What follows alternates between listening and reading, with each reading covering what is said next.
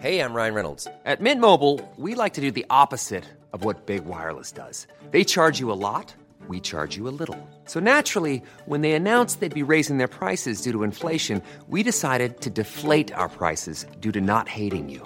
That's right. We're cutting the price of Mint Unlimited from $30 a month to just $15 a month. Give it a try at mintmobile.com/switch. $45 up front for 3 months plus taxes and fees. Promo rate for new customers for limited time. Unlimited more than 40 gigabytes per month. Slows full terms at mintmobile.com.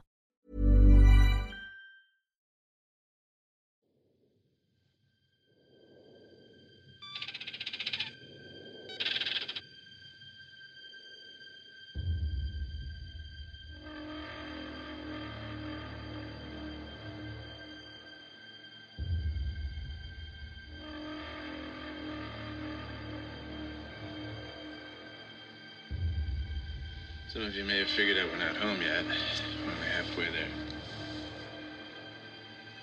Mother's interrupted the course of our journey. What? Yeah, she's programmed to do that should certain conditions arise. They have. Seems she has intercepted the transmission of unknown origin. She got us up to check it out. What kind of a transmission? Acoustical beacon that repeats at intervals of 12 seconds. SOS. Human. Unknown.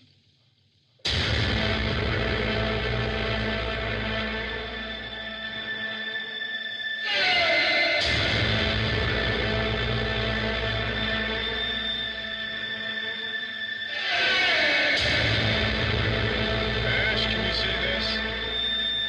I've never seen anything like it.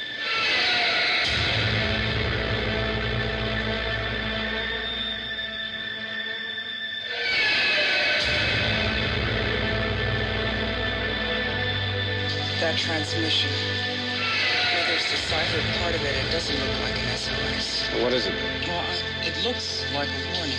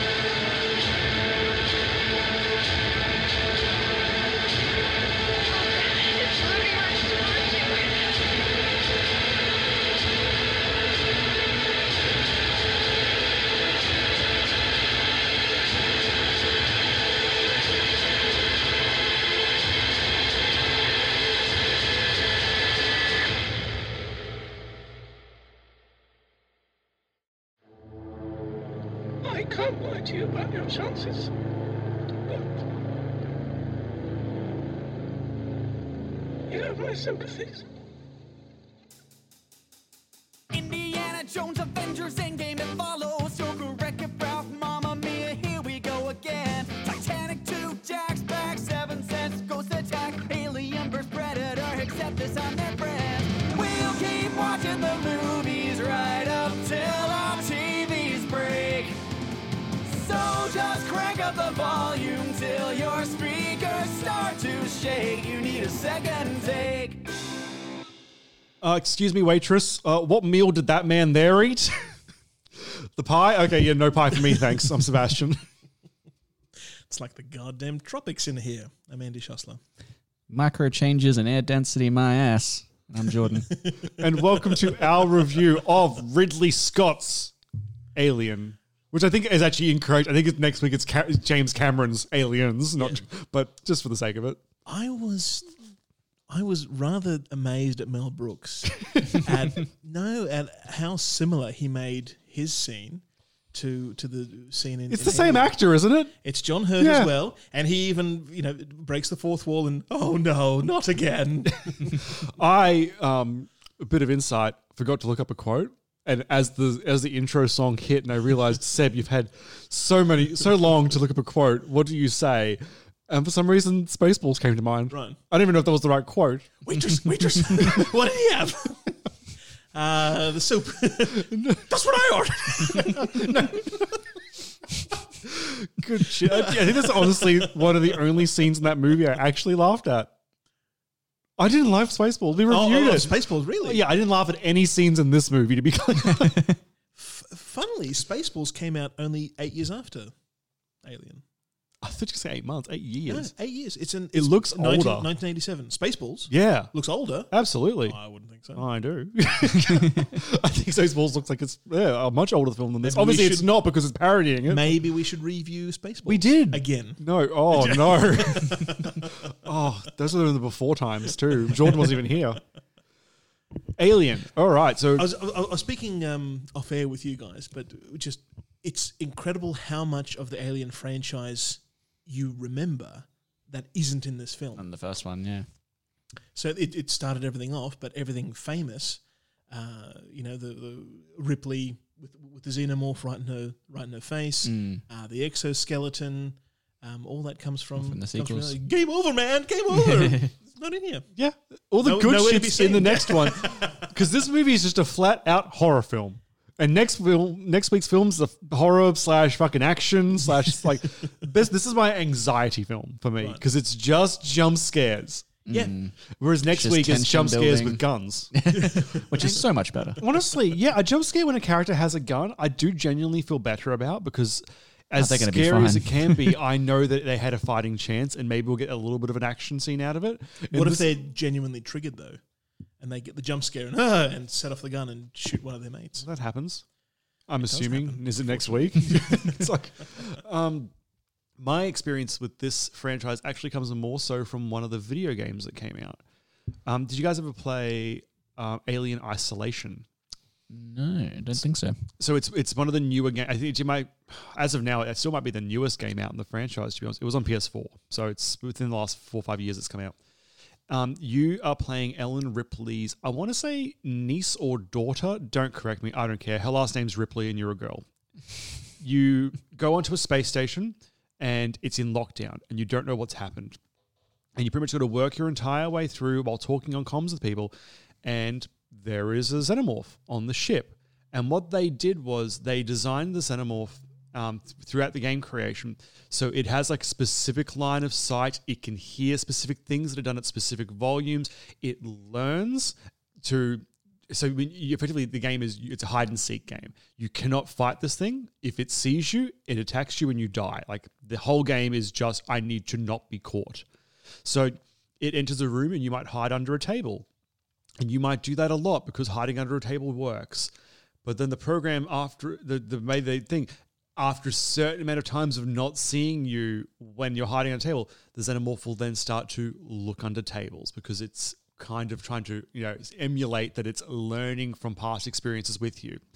And it's actually more interesting than possibly the game itself, but they designed it in a way that the game knows where the player is at all time, but the xenomorph doesn't. The xenomorph knows what region you are in at any one time, and the game AI will feed subtle clues to the xenomorph to let it hone in to maybe find you. Really, it's not just a delayed finding. No. So right, yeah, like I said, you might make a noise.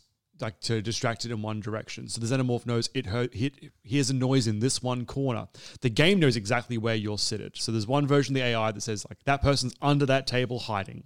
The xenomorph knows you're in this room, but it hears a noise over here. So it goes to check over here. And the game will, through its layout, give subtle bits of coercion towards the xenomorph to point it more in the right direction to give a better chance of it finding you. It's fucking terrifying because when it gets you, it jump scares you to death. And it can do things like stab its tail like through your character, and your character just looks down and realizes there's a tail through its chest. It does the thing where its tiny mouth comes out and does your head in, and it's just sneaking around this abandoned space station. There are a couple of survivors here and there, which are great because if you can make noise in their general direction, you have this lovely view of the xenomorph come out of the fucking ceiling and kill them all. The ship is also weirdly associated with the is it Weyland Corporation. Yeah. Weyland-Yutani, and it's filled with androids that look like actual androids. They don't look like people in this case, and they will also kill you if they can find you. They'll beat you to death because they're there to preserve the alien, because much like in this film where we find out with Ash, it has a job there to get this thing back to a certain place. And it's a really fucking good game.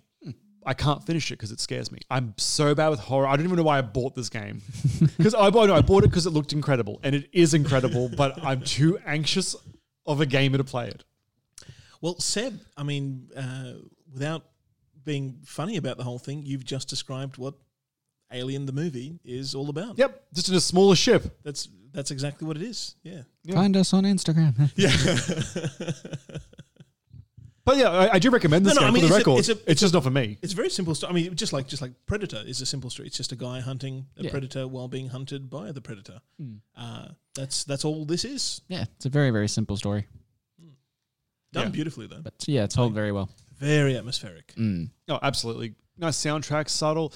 I really like a movie that's like just set in one small location. Yes. Yeah. Because you can great focus, storytelling you can device. get yourself in there, and I know that place. I'm familiar with that. That looks like that room that I know. Okay, and you kind of get a good sense of yourself being there. Yeah, really good visual designs as well. Like the actual internals of the ships, both the space jockeys or the what do you want to call them? Their alien ship. They're miners. Yes, but they're not minor in size. They're probably a bit too big. But also then the Nostromo, Ripley's ship there. Great design work in a sense that while everything looks like it belongs exactly where it is, they did a really good job of making everything in the ship also look like the alien. So it hides in it's in so many fucking shots of this film where you're just looking at the alien, but if you don't know that you're looking for it, you just don't see it as part of the scenery. There's a lot of steam for a spaceship. Very, There's a lot of steam. What about the rain room? Remember the rain room?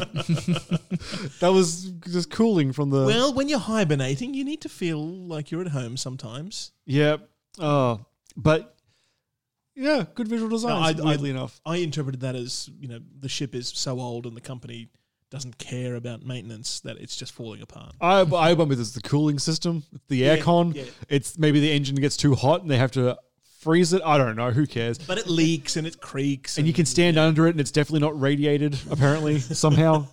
That feels good on your face. But I mean, like jumping to the end when the aliens stowaways on the escape ship, like there's a whole series of pipes that all look like the alien's head, and one of them is the alien's head.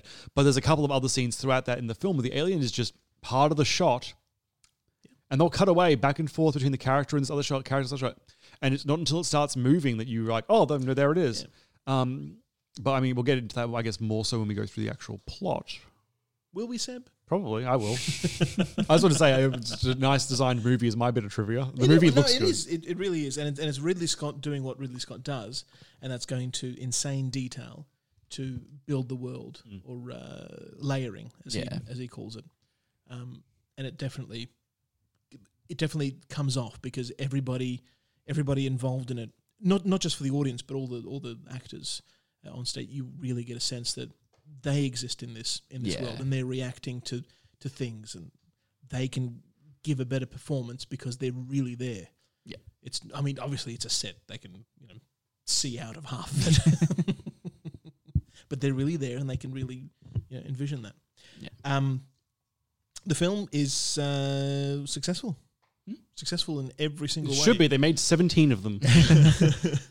It carries an 8.4 on IMDb. Rotten Tomatoes near perfect critical score of 98%.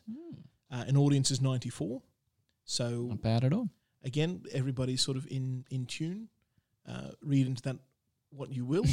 Whether Rotten Tomatoes was only recently broken or whether there is genuine discrepancy between critics and the audience these days.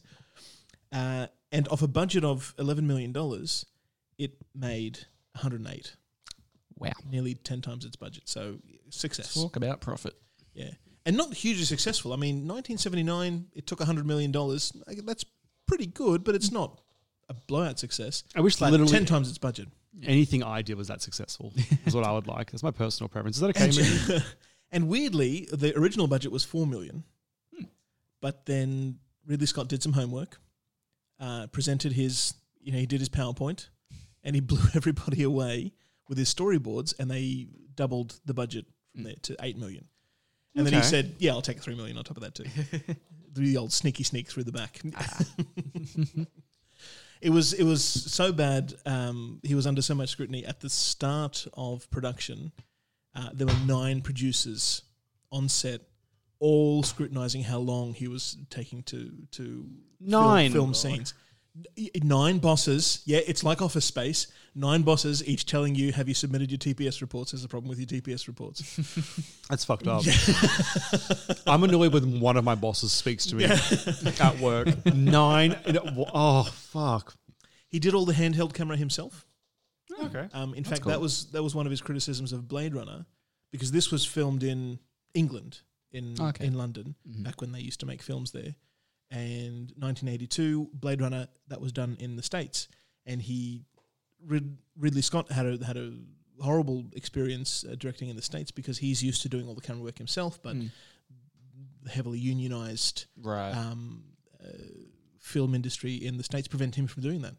No, we have guys to do the camera work, and you're going to use them, or you'll forfeit your funding and such. So unions just don't work, guys. No, they don't. Moral of the story. Different joking. But in this one, he did every handheld bit of camera. That's Ridley Scott behind it. Yeah, that's really cool. Yeah, I only really noticed one scene where the handheld work was really obvious, and that's towards the end where Ripley is running through the corridors. And the camera's following her around the bends. Other than that, I didn't really notice much handheld camera work. I'm sure it's there. It just wasn't obvious that it was a handheld thing. Yeah, it's very steady. I've really been watching the Rex series of movies. I know it's a horror movie. It's weird, but they're great though. And the first 2 are handheld because they're all found footage films, Right. Except for the third one. Which is half found footage, and then at a certain point, the camera breaks, and it just turns into a movie. Ah, yeah, lovely. That's clever. Well, yeah, they were just. I was just like, oh, this is a different thing. That's fine. There's no reason to if you don't want to make it a handheld. There was the same 2 guys wrote and directed all 3 of them. But did the editor fall asleep and accidentally press the grain on button? And now there's no graininess in the film. They get attacked, and one of them, the third one's at a wedding, and they get. There was a couple of different compilations of different photographers and stuff there, but the one that you're following mainly gets attacked, drops the camera, and it breaks, and then the film just turns into a regular shot it's Spanish. I actually like that idea. That's really clever. Yeah. But the first 2 films were all handhelds because they were the first one was about a reporter, and the second one was about a SWAT team who had webcam things on them as well. And so you're watching the foreign ones? Yeah. Not, I think is it Quarantine? I think that's the remake. US ones. But yeah, this is what it was called. The Rex fun because it's like a zombie film, but it's also it's a religious film. Okay. It's the zombies. It's a demonic virus. Someone is possessed, and then they bite people. They get infected with the possession. So it's literally a zombie film for all intents and purposes, but it's actually about demons. And there's a priest character in the second one who exorcises someone. It's all actually religious. Okay. But it's just demon blood. It's just this weird sure. I mean, whatever. It's a zombie film. They get bitten, they bleed out of the eyes, and they bite other people. It is what it is. Well, speaking of bleeding. Ooh. I love how you have to segue back into this because I give you nothing to do it with. Nothing. Do you know why the xenomorph bleeds acidic blood? That was early on in the development. That was decided on because it gave a legitimate excuse why the Nostromo crew wouldn't just shoot the xenomorph whenever they could. Because of course, when they do, it bleeds out, and the holes in the ship. It's probably a bad thing, depending on how far down it goes. A little bit bad. That was a drop of blood when it went all the way with 6 levels or some shit. And that was from the facehugger. It wasn't even the fully formed xenomorph, which grew really quickly. Oh yeah. I have complaints about that. All right. No, I'll get into it now because you brought it up. Okay. We're in trivia, Seb. Do you have trivia about it? I just want to raise the fact. I know it's an alien that's designed to do all this. It was genetically engineered, and I'm not going into the backstory because I don't care. My only problem is it never ate. Because to grow, it's going to have to actually put in... What do you mean it never ate? They never recovered Dallas' body. Which one was Dallas again? The captain with the beard. Who, incidentally, Harrison Ford auditioned for. Didn't they? But he turned down the role. Oh, I watched the director's cut. Oh. Dallas is, unless it's not in your version, Dallas, I did not see the director's cut. Dallas with the beard is towards the end of the film. He's like gooed up on one of the walls, and he'd been face hugged, and his chest was hurting, and Ripley flamethrowers him to death. Oh, that's nice. But it grew before Dallas got taken. It went from baby xenomorph into full-grown xenomorph before any crew member went missing. We never see it eat. That doesn't mean it didn't eat. What would it eat? No crew members were missing yet. It went from baby to full-grown when it kills the first guy. Maybe it doesn't eat flesh, Seb. It's an alien. I'm just saying. It's an alien with acid blood. Why wouldn't it eat metal? Most bodybuilders... Why wouldn't it eat metal? The general rule for bodybuilders... the Andrew, ship is let me made give of my metal. bodybuilder facts, Or please. that they're hauling. You got to put in double the calories for them to put on muscle than they do to maintain. Aliens don't subscribe to your peon human form, Seb. You know how many calories there are in a stick of titanium? Do you? Oh, you might. The xenomorph will, because that's what it eats. I was listening to a podcast with Brian Cage on it, Jordan. So Brian Cage, just imagine like the biggest wrestler you can ever think of. His and then imagine that Brian Cage ate that person. His daily calorie intake just to maintain his body size is 4,000 calories. When he's putting on muscle, 8,000 calories a day. Sure. This motherfucker went from the size of a puppy to the size of a fucking horse in an hour, without eating anything. But we don't see what it's eating. What is it eating? Maybe its size is based on specifically the air in this particular ship. Okay. Yeah, organic food, we evolved to process organic food, but maybe it's not the most efficient You're asking fuel. too many questions, Seb. It's an alien film. Alien goes... this is a stress. This is a bit of a long walk, but I'm going on it, Andrew. Andrew. Conservation of matter. In the film, it's explained that the xenomorph has been engineered. So... Did they solve... The only way it can grow this much without consuming anything is if it's some sort of perpetual motion machine that just creates energy without releasing energy. The ship is destroyed and nobody ever investigates whether everything is intact. Maybe the xenomorph... Maybe he ate a door. Maybe it's clever enough not to set off any alarms, but it does consume the ship. Why wouldn't it? Maybe. I mean, that's why it's so strong, because its exoskeleton is so strong, because it's made of, organically bonded metal. Then I'll just say, maybe in the 17 films they made about these aliens, they should have shown them eating a door once. You're thinking about it too much, Seb. It's scary. No, the problem is I'm thinking about it. Not too much, just at all. Well, and you can say... maybe that's their intention, Seb. You make up your own story about what the alien eats. Well, it just doesn't make sense. You can't grow without input. You have just dedicated more time to questioning how it eats and whether it eats than the xenomorph had screen time in Alien. Of course I did. 4 minutes of screen time. That's it. And I was anxious for every minute of it. Oh, yep. The saliva famously was KY jelly, and I was surprised to read that the tendons, when they in the jaw, is actually just shredded up condom. Which actually makes sense, because that would be quite stretchy and quite available. And Giga designing this as well probably would have been really into the idea of condoms going into his giant penis alien design anyway. Condoms, KY jelly, it's a very sexual affair. Yeah, it's like surprisingly all on point for what's happening. Do you know what else was on point? The tail. I was thinking about the pointiest part of the alien. No, Ridley Scott being a skullduggery, fuckery kind of guy. The chest exploding scene where John Hurt is gorging on his meal, and very quickly he becomes a bit upset and he lays down on the table. So he was put in to a prosthetic. It was just his head and his arms basically in this table, and everything else was a prosthetic.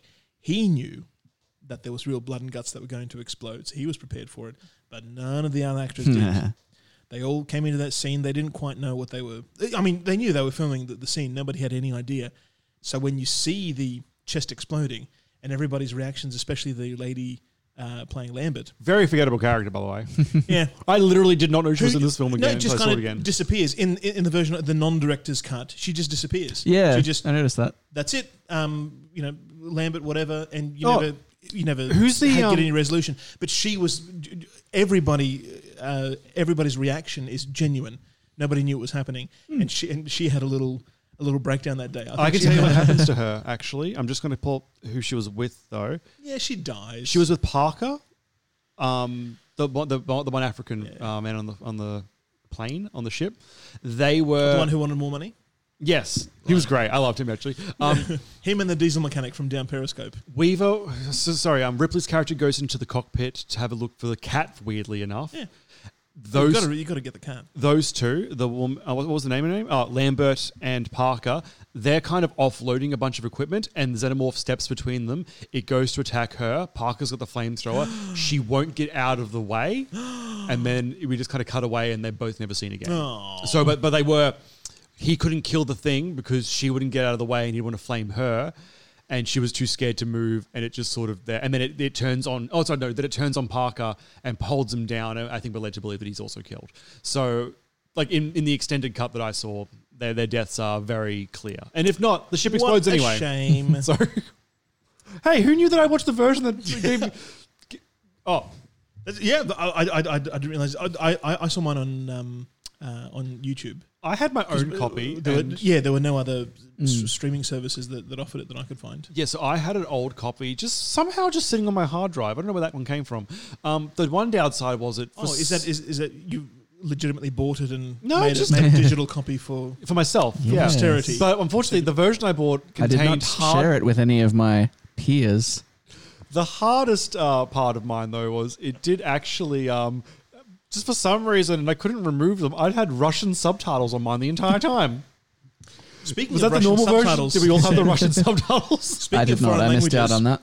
Speaking of foreign languages, would you care to take a guess what most foreign titles translated back into English from? Like what Alien was billed as in other countries? Penis. Alieno. It was mostly Alienar, I guess. Would be El Alien. El Alien. it was mostly the eighth passenger. Oh, that's Which cute. is also kind of mysterious because you see 7 people on it. Yeah, Who's yeah, going to be the okay. eighth? The Hungarian one, the Hungarian title, translated back to "The eighth passenger is death." Oh, I like That's that. good. Spoilers. Hungry spoilers. Good cast, actually, on the note of like passengers. Ian Holm, obviously. I mean, I most know him as Bilbo Baggins. What does he do again? He's the android, Ash. Oh, yeah. What? What android? There's no android in this film. Ash? No. The android? No. It's a man that magically turns to robot because the alien has infected everybody with its super brainwaves. Oh, is that a fan theory? Yeah. No. I was like, for a second, I was like, is this only in the director's cut version No. that I have that he's bleeding milk? It's funny that Ash is an android, and it's a revelation to the crew that he is, but it's kind of not a big deal. Yeah, they kind of gloss over it pretty quickly. Which makes sense because they're all being hunted by this alien. They and, do have okay, bigger fish to fry, but let's deal with that first. But Ash is kind of behind the whole thing. He orchestrated, at least up until this point, not necessarily the crew member's death, but certainly the xenomorph's preservation, yeah. and stopped them from being able to kill it. Yes. Sorry. Were you throwing to me? No. I can answer. Yeah. I mean, he's creepy from the start. Yeah, Where- you can tell he's a bit of a weirdo. Where Dallas is, John Hurt's character has been sucked on by the facehugger. He's there on What an idiot, on by their the way. table. Ash breaks quarantine in order to get him in because Dallas is behind it, but Ripley is saying no, it's not protocol. And I hear exactly what you're saying. It's not going to happen. Yeah. Then Ash overrides it, so he gets him in. Then they try and get the facehugger off, and Ash is like, let's not be hasty. Let's figure out what's going on first. We may kill him inadvertently by trying to get this thing off.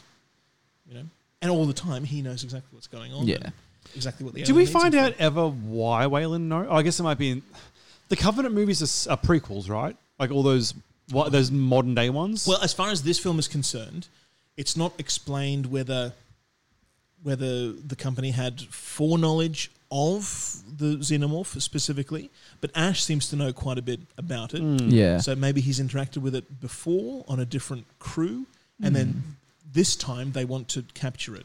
Yeah. So Ash may have interacted with it on a different voyage, and brought back the information. And now on this trip, the company has said, okay, if you find it again, or maybe even diverted the ship while everybody was in hibernation, in order to to go past this alien. Now you're going to capture it because we want to experiment with it and potentially weaponize it. Yeah. Yeah. Okay. Messy. It's fine. I actually like the Weyland Yutani company as like an overarching villain for the entire franchise, and to the point like they even were in the game as the bad guy there. The only downside is, have you guys ever seen Alien vs Predator? Yep. At the very end, it's like, oh, a gun. Oh, Mr. Yutani would like to see this or whatever. Like, it's like, fuck off. Like, this is stupid. But I do like the idea of like the real villain here is capitalism. Like, who knew that the xenomorph itself was like some sort of communist mascot? Why? That's not capitalism. No, the xenomorph is the Weyland Yutani wanting to steal this thing, through all costs. It's a definite. That's not capitalism. The evil big corporation. No, a communist dictatorship could potentially make the but same it didn't, decision. Andrew. It's not. But it didn't. Fortunately, because communism is so silly that it died out in this world. And capitalism survives because it's legitimate. All those recessions are fine, right? I would argue that the real villain of the thing is Ash. It is Ash. Yeah, and it kind of and it's weird because the villain is oft like 2/3 of the way through. Yeah, and then you're just left with Ripley dealing with the xenomorph. This is kind of a common piece of known trivia, but I'll say it just in case anyone is new to the franchise. The original script, from my memory, didn't actually have anyone's genders assigned. It was everyone's referred to as their last name, to the point that I believe in the original writing, Ripley was meant to be a male, but it never masses in this film who's a guy and who's a girl. And Sigourney Weaver obviously had a really good audition, and they ended up putting her in the lead. She was a fairly newcomer. Everybody loved her reading of Ripley. Yeah, but yeah, I guess the point there is they literally did blind casting because it's just here are everyone's surnames, genders are irrelevant. Let's just see who fits the right role, and she's fucking badass in this. Yeah, and it's great for the universe as well, because it shows that they genuinely don't care about gender. They'll expend anybody to make a buck. Yep. It doesn't matter who you are. We don't care. Was she security? What was her actual role? Because she was pissed off at the captain for letting the guy in, but the captain was overridden by the scientist. She was the third officer. Okay. And by the end of it, she's the only officer. Well, yeah. I'm okay. But she wasn't the navigator or anything. She was just, the third person in charge of operations. Yeah. To make sure that everything went along. She was probably, the woman who was sent to do stuff when the captain was in place and Ash was in place. Yeah, she would go off and check things off a list or whatever just to make sure everything's plugging along nicely. I liked that there were buttons and paper and in this, not so much paper, but definitely buttons and switches and dials. Yeah. It wasn't all digital. Oh, another good thing that game does as well. Yeah. It keeps all the same really 80s sci-fi aesthetic the entire way through. That's to the point that even when you go to save in the game, you'll walk up to a terminal and your character will have to put in what effectively looks like the crosses between a key card and a cassette tape into this machine. Oh, really? Which happens in real time. So if the alien is coming for you and you're going to save, you're putting the thing in and you're actually red light, red light, red light, green light. Now you can save something that you can get killed while trying to save the game because it's all happening in real time. Incredible. Oh, it's anxiety, the game. Quick apologies if there is sound of rain picking up on the speakers. I can't hear any, but just in case you are listening at home and you can hear that, sorry, it's raining. Welcome to Brisbane, where it rains seemingly every other session that we record in. Have you noticed? Yes, and yet it only rains 7 days a year. Yeah, but it waits for us. It knows. Yeah, I mean, is there any other notes worth going into before we get into the actual I thought plot? we'd already started going into the film. Have we? I will just give them. I mean, we're talking about deaths and where everyone's gone. There was no transition, really. We just did it. Look at us. So well oiled that I wasn't paying attention. Yeah, good film. Very simple. A lot of the films we're doing in this last little batch, all these Ridley Scott films, are quite simple at their core. Yeah. Except, I guess that's not fair. Blade Runner was probably the most complex that we've seen that him do in the stint that we've gone through. Because Gladiator was very simple. But it's not the film that's complex; it's the subject matter. Because the film deals with it in a very plain way. Well, yeah. It addresses the very surface, and then all that. There's a lot of deeper context that you could get into. Yeah, all that comes out if you even give it a cursory thought as to what is going on. This one, not so. I mean, it's just a horror story. Yeah. For the most part, there's not really a lot going on in the background. They're threatened after,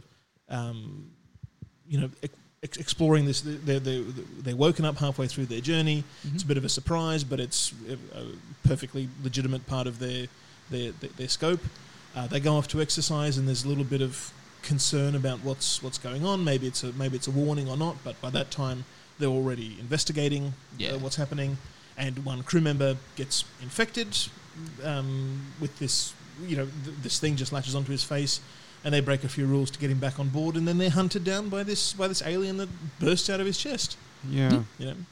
Bold move getting rid of John Hurt so early in the film, I'd say, comparatively to some of the other actors. But I don't know. Would he have been a big thing at that time? What had he done prior? Because he's probably one of the most well-known actors in this film, maybe bar Sigourney Weaver herself. 79? Yeah, I think he'd had a little bit of a career at that point, but certainly not huge. Yeah. Very well known in Britain, I would. Right. Yeah, that's also true. In fact, it's kind of a surprise that he didn't show up in Star Wars. Yeah. Interesting fact. I've got some fun trivia. So he, the year prior, actually voiced Aragorn in the animated Lord of the Rings, starring, of course, in this film with Ian Holmes, who would later on to go to play Bilbo Baggins in the Peter Jackson. Look at that. I've pieced together two pieces of information. Yeah, I can't see anything else that I recognise him in, though. Before that, I mean. But obviously, yeah, he would go on to be a household name, very much so. Never like a heartthrob or anything like that, though, except for, myself. Good John actor. Hurt? I love John Hurt. What? He voiced the kids, the storyteller. He was the original storyteller. Oh, yeah. The what? Yeah, the storyteller. What are you talking? I don't know what you're talking about. He would tell stories. Yeah, but is that a TV show or a movie? Yeah, it was a kids' TV show. Okay. They did Greek fables and things like that. Yeah. It was nice. Yeah. Okay. I remember that. I didn't recognize anyone else from this Lord of the Rings animated series. Didn't even know that existed until you mentioned it a moment ago. I've seen parts of it before. It had a really, I'm going to say, gross animation style. I just didn't like how it looked. Yeah. But it's Lord of the Rings and it's 2 hours long, so I gotta love that efficiency. Well, it's only really John Hurt and Ian Holm and Sigourney Weaver who went on to have famous careers. I didn't recognise anybody else from anything else other than the white guy who was disputing about pay. Harry Dean Stanton, isn't it? Who's he? He plays Brett, or do you mean who the actor is? What does he do? Pulling up his career for us, but I think he was in Green Mile. Yeah, he was in the Green Mile. Oh, right, okay. Yeah, but not in a notable way. I think he's the warden. It's been too long for me to think what role he played. Right. Oh no, he was Toot Toot, which you'd know last from when I did my game show. Oh yeah. You guys remember Toot Toot, right? Do I ever? Looks like didn't at the time, funnily enough, but I do remember now. Good. Yep, I can't see any. I was in Twister. Yeah, he played the state of Cleveland.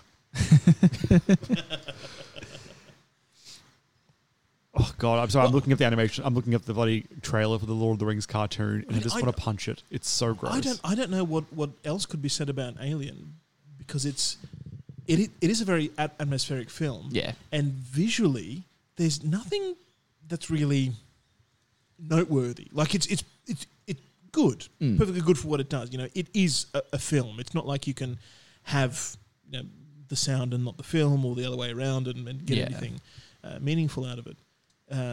Well, can I complain then? Sure. When this isn't a complaint, it's more of a question, and perhaps I've missed something. So Ripley blows up the ship at the very end of the film to escape. Alien is supposedly on the ship, so she goes away in like the little escape pod sort of thing, whatever.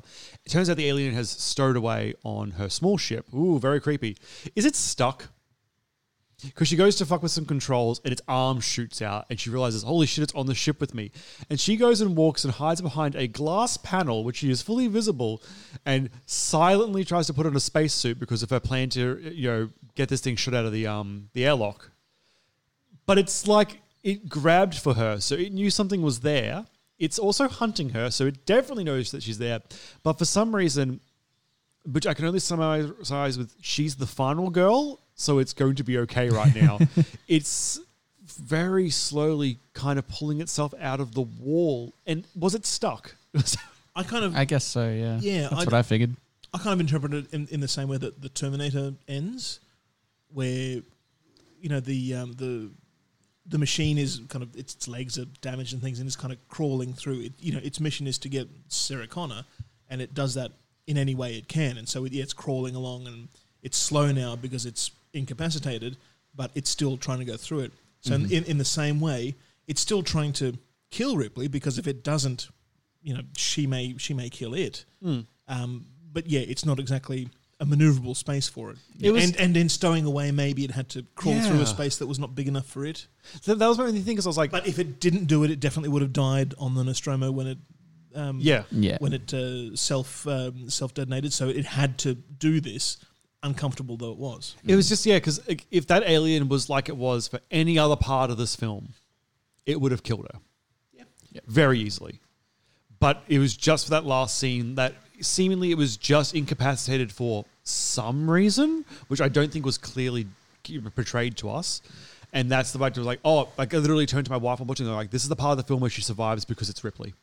Because she didn't do anything to stop it. She didn't weaken it. It was just like, I tripped. I'm stuck. And now you have enough time to hide behind a glass wall and get changed into a spacesuit. And it wasn't even like hunting around and looking for her or anything. And she was acting really quietly, like she thought it would potentially hear her. But it grabbed for her prior. So I know it knows that someone was there. And it stowed away on her ship. It knows she's there as well. I just didn't get... Yeah.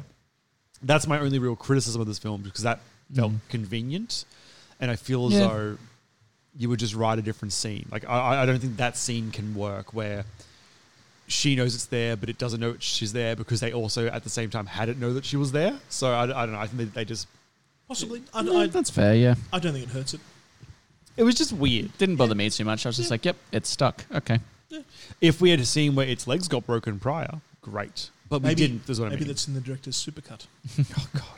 Ridley Scott. 4-hour long one. I'll see if I can actually find a key list of differences between the cuts, because I'm actually curious to see what I saw that you guys didn't see. Well, I'm happy to move to verdict. Let me just... I'll pull up the differences if we can. Just to... Sure. Yeah, I'd be interested to see that. Websites that are loading in real time. Okay. So... Sorry, guys. Every list requires you to like click onto several pages. Of course. All right. So apparently they add a scene where Ripley tries to get rid of the cat. Oh. In another, Dale and Brett are shown being turned into alien eggs. That's not true. They were plastered onto the wall, but that's the scene I told you about where the captain was. Yeah. Oh, that's the other thing. The captain he pretty much says without using directly, "Please kill me," because he's sick, because he's stuck to the wall and there's a chest burster and all that. And she's like, "Oh yeah, flamethrower." I was like, that is not the way you want to go out. I know they didn't have guns, which is another thing. They didn't really have guns in this film anyway, did they? Maybe flaming it burns the acid blood as well.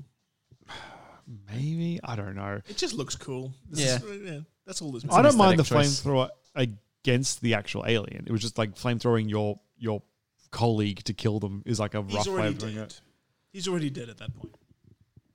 Apparently, it's actually shorter than the theatrical cut, the director's cut, which is weird because they added a whole scene, but they must have cut a lot of other useless shit.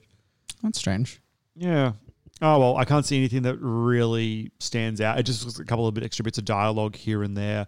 Maybe a bit longer when they get onto the actual planet's surface before going into the ship itself. Yep.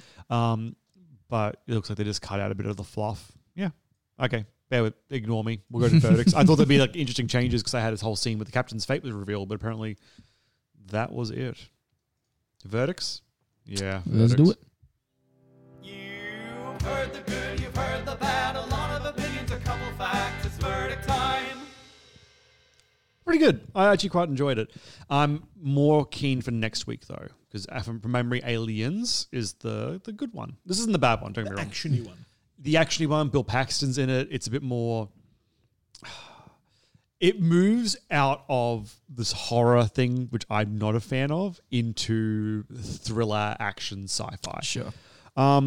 And it's just me. I've been over it a billion times on this show. Horror's not my scene. And this is much more into the horror. So a lot more of this film I'm spent waiting for the horror scenes to go away so I can enjoy the character scenes. Next week, I'm pretty sure there's a girl named Rodriguez with a machine gun, and that's good with me. That sounds dope. Yeah, that's exactly what I needed in this film. A machine gun? A machine gun, hordes of aliens. The thing that set up that entire franchise of video games where you just run around shooting aliens, like Alien vs. Predator, the arcade game. This next film coming up is the movie that does that for me. Nice. But yeah, that's me. Yep. Yeah, definite recommend from me as well. I really liked it. I hadn't seen it in a very, very long time, so it was almost like being a fresh viewing. Yeah, really good. I liked it. And I like I said before, I like how it's all set in a really tight area, which is, it just gives you that sort of creepy atmosphere where like, obviously you know that the alien's going to be around somewhere. Yeah, I'm very much looking forward to next week because I don't actually think I've seen Aliens. And it sounds like it's going to be a fun little ride. It's Private Vasquez, not Rodriguez. I just went with a really stereotypical Hispanic name and I was wrong. Cancelled. So, yep, you got me.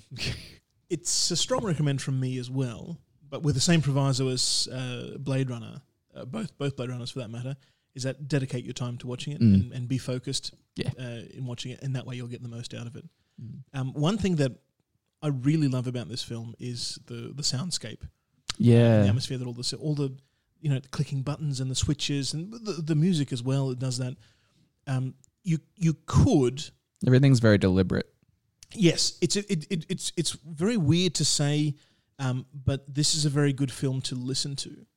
If you took away the visual, you only have half a film, but you could still enjoy it and get some of the elements of the story out of it. Yeah, that's a good point, actually. And there's a lot of tension building with the music as well. Okay, when people are just moving around and creeping around, you can't hear that because it's meant to be sneaky, but you can still enjoy it. Whereas if you took the sound away, but you have the visuals, you have no film at all because you really can't get a sense of what's going on just from the visuals alone. Yeah. So it's a good film to listen to. So have some good speakers. Yeah, that'd be good actually. I wish I'd had like surround sound. Yeah. Or turn it up a little bit more than is comfortable. Yeah. Or more than you would normally listen to, just to get all that. Get that extra little bit of atmosphere. Yeah, absolutely. Okay, I found a definitive list of the 4 differences between the films here. The director's cut and the normal cut, and it's fucking nothing, guys. Let's hear it. Lambert slapping Ripley in the face before being restrained by Parker and Brett outside the infirmary. Brett's blood falling on Parker as he's carried off by the alien into the heating ducts. Ripley finding Brett and Dallas cocooned while trying to make it into the shuttlecraft, which is the one thing I noticed. And finally, Kane pulls out and sets down a weapon of some kind while investigating the alien eggs. So nothing of value was lost. No, that's what they added. So it's nothing. Like apart from the fact that, like I said, the only real key there is seeing that the alien has cocooned the guys. Only because I know in Aliens that's a bigger thing. Them doing that to create more of themselves. So that kind of lays the groundwork that it will never just be the one. It will find a way to make more. Right. But realistically, this film can die without that. Also, live without that. It doesn't. It's nice, but it's. In a sense, it just takes away from a reveal in the next film, which is hardly a reveal because of eggs. That's how eggs work. That is how eggs work. Find us on Instagram at Second Take Podcast, or if you live in the future, you can tweet us at Second Take TNC. Check out the Facebook page at facebook.com/Second Take. You can also follow me on Twitter at JordanMSPP. You can follow me at Bastion_James, our website, secondtakepodcast.com. Send us an email at secondtakepodcast@gmail.com, or support the show on Patreon, patreon.com/secondtake. Well, we'll be back next Monday with Aliens, and we're back on this Wednesday with the Variety Hour. That's how that show ends.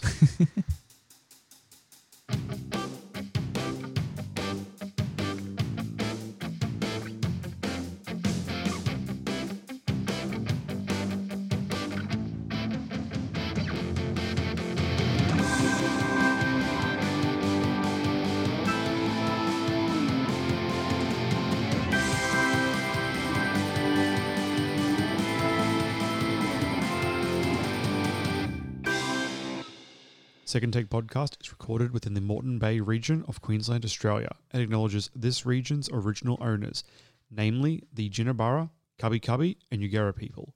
Second Take Podcast respectfully acknowledges the traditional custodians of these lands, and we pay our respects to elders past, present, and emerging, for they hold the memories, the traditions, the cultures and hopes of Aboriginal and Torres Strait Islander peoples.